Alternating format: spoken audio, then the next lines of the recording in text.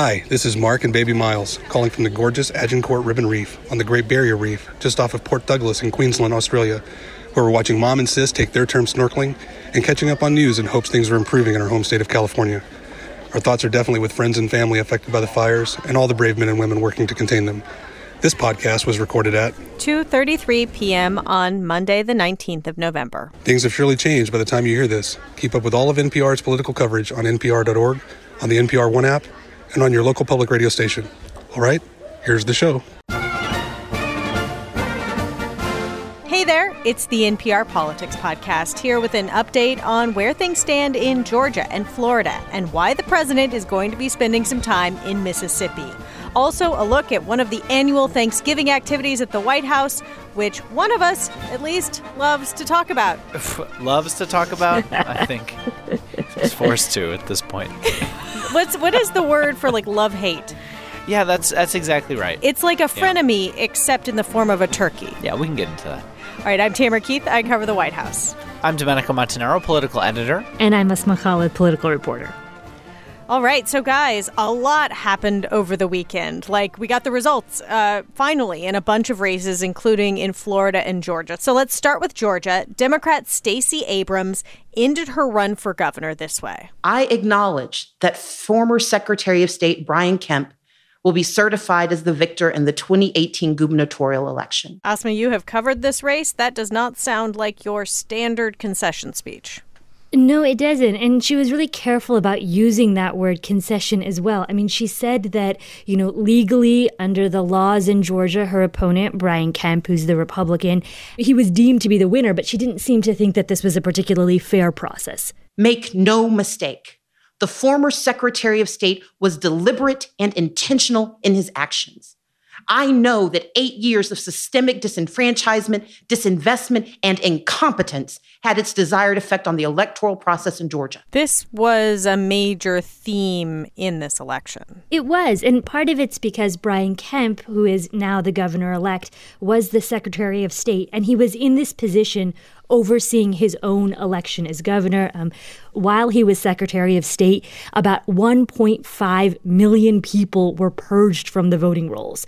And we should point out, people are routinely removed from the voting rolls if they move or if they die, but this was happening on a really unprecedented level in Georgia under Brian Kemp. Well, there's a really delicate line here, though, because some Democrats, including Sherrod Brown of Ohio, have come out to say more explicitly that this race was stolen from Democrats and Stacey Abrams. And I'm not sure that that's politically a line that Democrats want to be on that side of. There's a difference between calling out voter suppression and then saying an election that was run under those rules was stolen. Well, you tiptoe up to the very sort of language that the president has used, of discrediting the election system. That said, Democrats have a very real beef with some of these election laws and how they disproportionately affect minority voters. I mean, they certainly do, but somebody has to stand up and say that these elections are fair and that people voted and that this is where it goes because there's a peaceful transfer of power.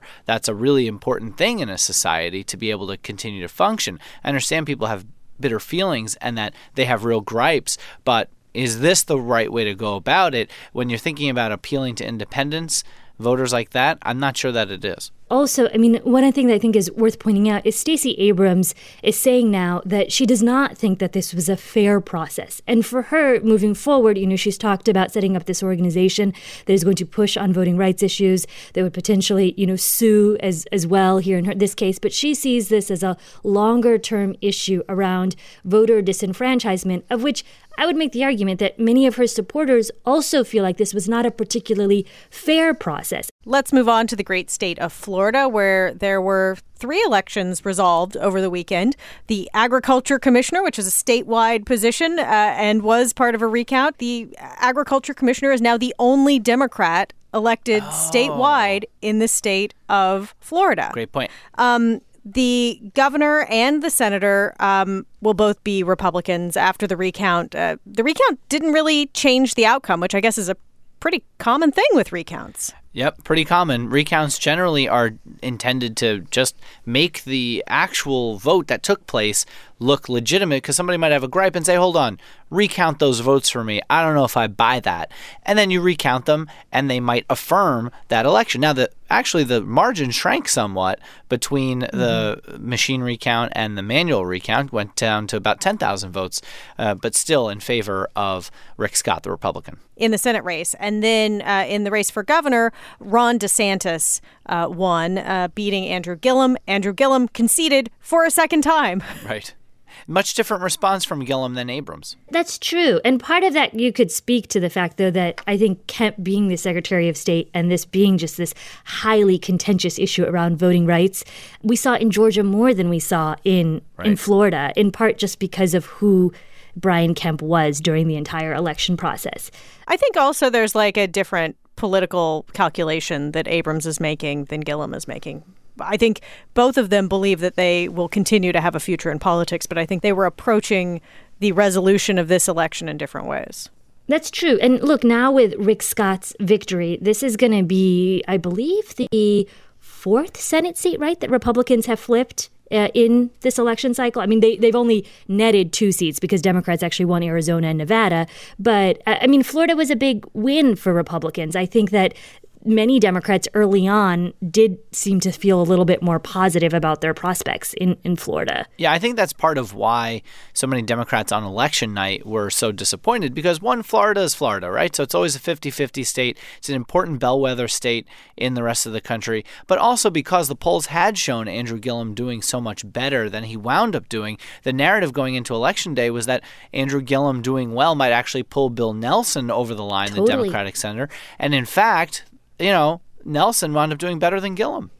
And one of the things that I do think is an important takeaway that maybe Republicans in other states might be wanting to pay attention to as they move into 2020 is that the margin between Republicans and Democrats, when you look at the Hispanic vote, was really tight. I want to say Ron DeSantis got like 44% of Latino voters. I mean, you're talking about like George W. Bush levels. I wonder if that's Rick Scott related, because he did so much work to try to pull up Latinos, especially Puerto Ricans, where he really split with President Trump on the response to Hurricane Maria. Exactly. And the other thing, I was just on the phone with an analyst down in Florida. He pointed to the fact that Ron DeSantis had this Cuban-American running mate, and oftentimes we think running mates don't matter, but in this particular case, it may have, because we actually did see. You get that name on a line, and you see numbers definitely go up sometimes.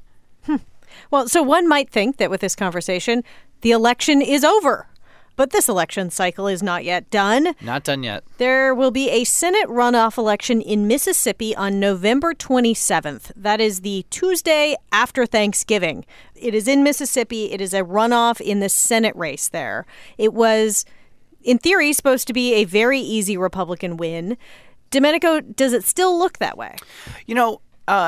It could be a lot tighter than I think people were expecting it to be. You have the Republican Senator Cindy Hyde-Smith. She's the former Mississippi Commissioner of Agriculture and Commerce. There we go with the ag commissioners again. There we go. Former member of the Mississippi State Senate. Now, here's the thing about her. She's well known, obviously, statewide, but there have been a couple controversies since the election that she's had to deal with that have appeared to benefit the Democrat in the race, Mike Espy. He's a former congressman. He's African-American. So Cindy Hyde-Smith has not been the senator for a long time.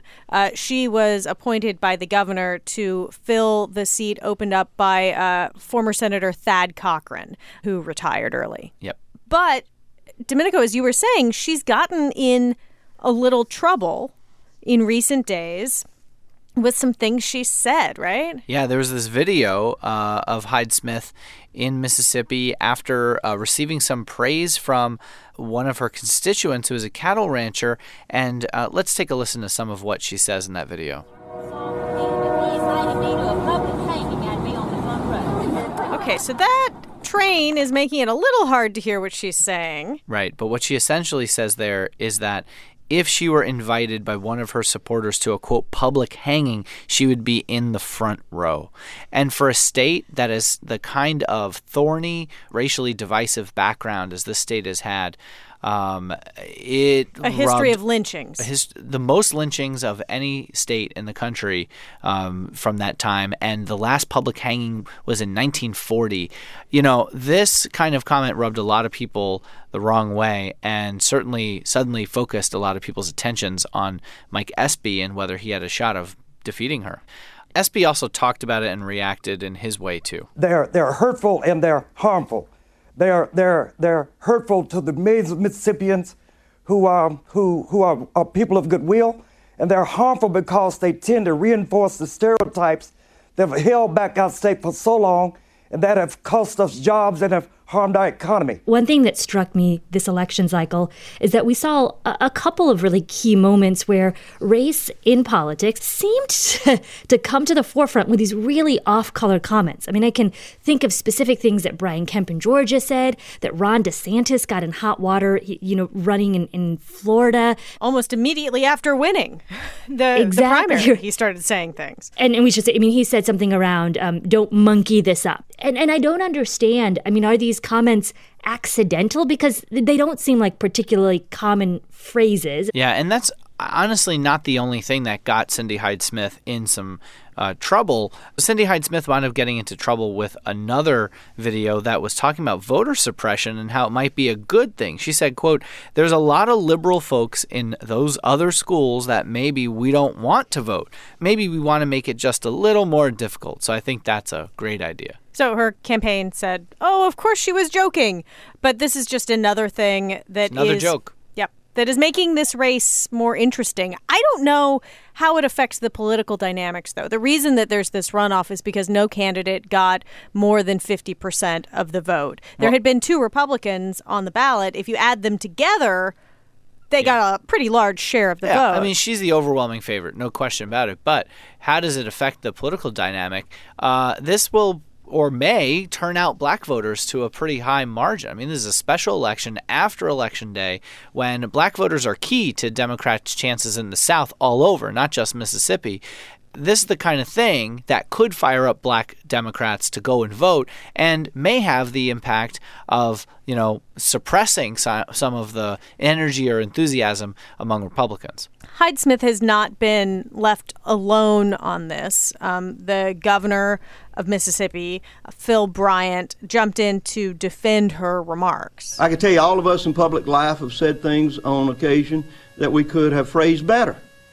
When you make as many speeches as we do in public life, that does occur. But I know this woman and I know her heart. I knew it when I appointed her. I know it now. She meant no offense by that statement. Obviously, Republicans see this as a potential vulnerability for her and felt like having the Republican governor go out there, have her back, and reassure some of these Republicans who should be voting to go out and do so. Yeah, and President Trump has already endorsed her long ago, but now he has 2 rallies scheduled in the coming days. Mm-hmm. So President Trump's going to get his groove back. And she may need it. Yeah. All right, we have to take a quick break, and when we get back, it's turkey time.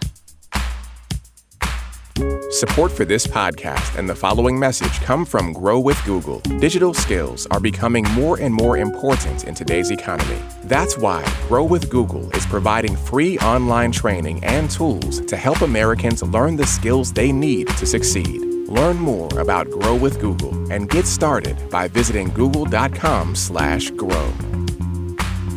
I'm Maria Hinojosa, and this week on Latino USA, President Trump says he wants to get rid of birthright citizenship, a right guaranteed by the 14th Amendment.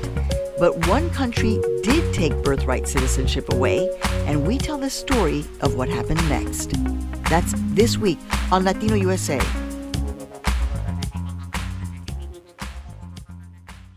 And we're back. So now to Domenico's favorite story. Here we go. Every single year. Every year. This year, the 2 turkeys are named Peas and Carrots. Peas and Carrots, which, by the way, turkey, in case you don't know, is a meat. Peas and carrots are vegetables. I don't really understand. Peas and carrots for turkey names? Okay, but let's say what we're talking about. Tomorrow is the big day. Right now, the turkeys are in a hotel getting pampered because tomorrow they are going to the White House. At the Willard, by the way. The Willard Hotel. Very nice hotel. They are going to the White House tomorrow to be pardoned. For what crime did they commit? Being turkeys. A happenstance of their birth. Once again, the odd, peculiar, weird, strange tradition of the turkey pardon at the White House, where dad jokes and embarrassed children will gather around. It's the weirdest thing. And I have to say, the reason that I know so much about this event is because I was so confused by it. Some 10 years ago, I started looking into it and asking questions about it because I was like, where did this thing start? And all I found was misinformation, people getting things wrong. The President of the United States, Bill Clinton, crediting Harry Truman with the first pardoning. Completely false. That is fake news. They've since cleaned up their act, I'd like to think, because of all the digging that I've done, the stories that I've posted. The White House Historical Association has responded to my inquiries, and they've posted much better, more thorough history. So we've done something right here. In short, Domenico. Yeah. What is the history? Well, okay. The first president to actually give a reprieve to a turkey was John F. Kennedy in 1963. He took a look at this turkey. There's a great photo on my story of it where he has a sign hanging around his neck in all caps. It says, "Good eating, Mr. President." Okay? This was not intended ever to be pardoned. These birds were intended to be eaten. The National Turkey Federation, which is the turkey lobby, big turkey, if you will, started giving turkeys. Big drumstick. They started giving turkeys to presidents in 1947. That's where the confusion came with Bill Clinton about Harry Truman. Now, Harry Truman ate them. Okay, I reached out to the Truman Library 10 years ago and asked them about it. And they said there's no evidence that Harry Truman never ate a turkey that was given to him. So there's that. From 1873 until 1913, there was a man named Harold Vos who was the poultry king, he was known as. And he would send turkeys unofficially to the White House. And then it was sort of a free-for-all from 1913 until 1947 when the turkey people moved in on this thing to make sure that you keep turkey on your plates every night. Because really, that's what this is about. Every Thanksgiving, they want you to make sure you remember turkey is the centerpiece of the Thanksgiving table. Now, when it comes to the first president who ever used the word pardon for a turkey, that was Ronald Reagan, interestingly, in 1987, when Sam Donaldson, the Jim Acosta in Ronald Reagan's, back, asked a question about the Iran-Contra scandal and asked if President Reagan was going to pardon one of two people who were directly implicated. And Reagan, doing his Reagan thing, pivoted and said, well, I don't know if I'm going to do that, but I'm going to pardon this turkey. So he moved on, pivoted, and from that moment on, we have used the word pardon when it comes to the presidential turkey. It was formalized by George H.W. Bush in 1989. And now you can breathe. Thank you, Domenico, for the history of the turkey pardon. Yeah. And you guys might think, with all this turkey talk, this would be our last podcast of the week, but it is not. We will have another episode in your feed tomorrow. But for now, that's it for us. You can keep up with our coverage on NPR.org and on the NPR One app, and of course, on your local public radio station. I'm Tamara Keith. I cover the White House. I'm Domenico Montanaro, political editor and apparent turkey historian. And I'm Asma Khalid, political reporter. And thanks for listening to the NPR Politics Podcast.